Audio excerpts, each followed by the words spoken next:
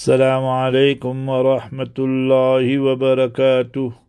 Bismillahir Rahmanir Rahim. On behalf of Markaz Sahaba, the voice of Ahlus Sunnah wal Jama'ah, we present to you the daily diary of Islamic history. It was the 25th of Dhul'Hijjah 637 after Hijrah, 17 July 1240, Sultan Salih Najmuddin Ayyub took control of Egypt, Misr.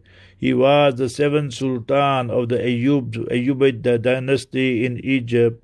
He was successful in uniting Misr and Sham, that is Syria and so forth, against the Crusaders and reclaiming Baytul Muqaddas, Jerusalem. He departed from this world during the campaign led by Louis IX against Egypt. So may Almighty Allah reward him for doing the great service to Islam. Alhamdulillahi Rabbil Alameen.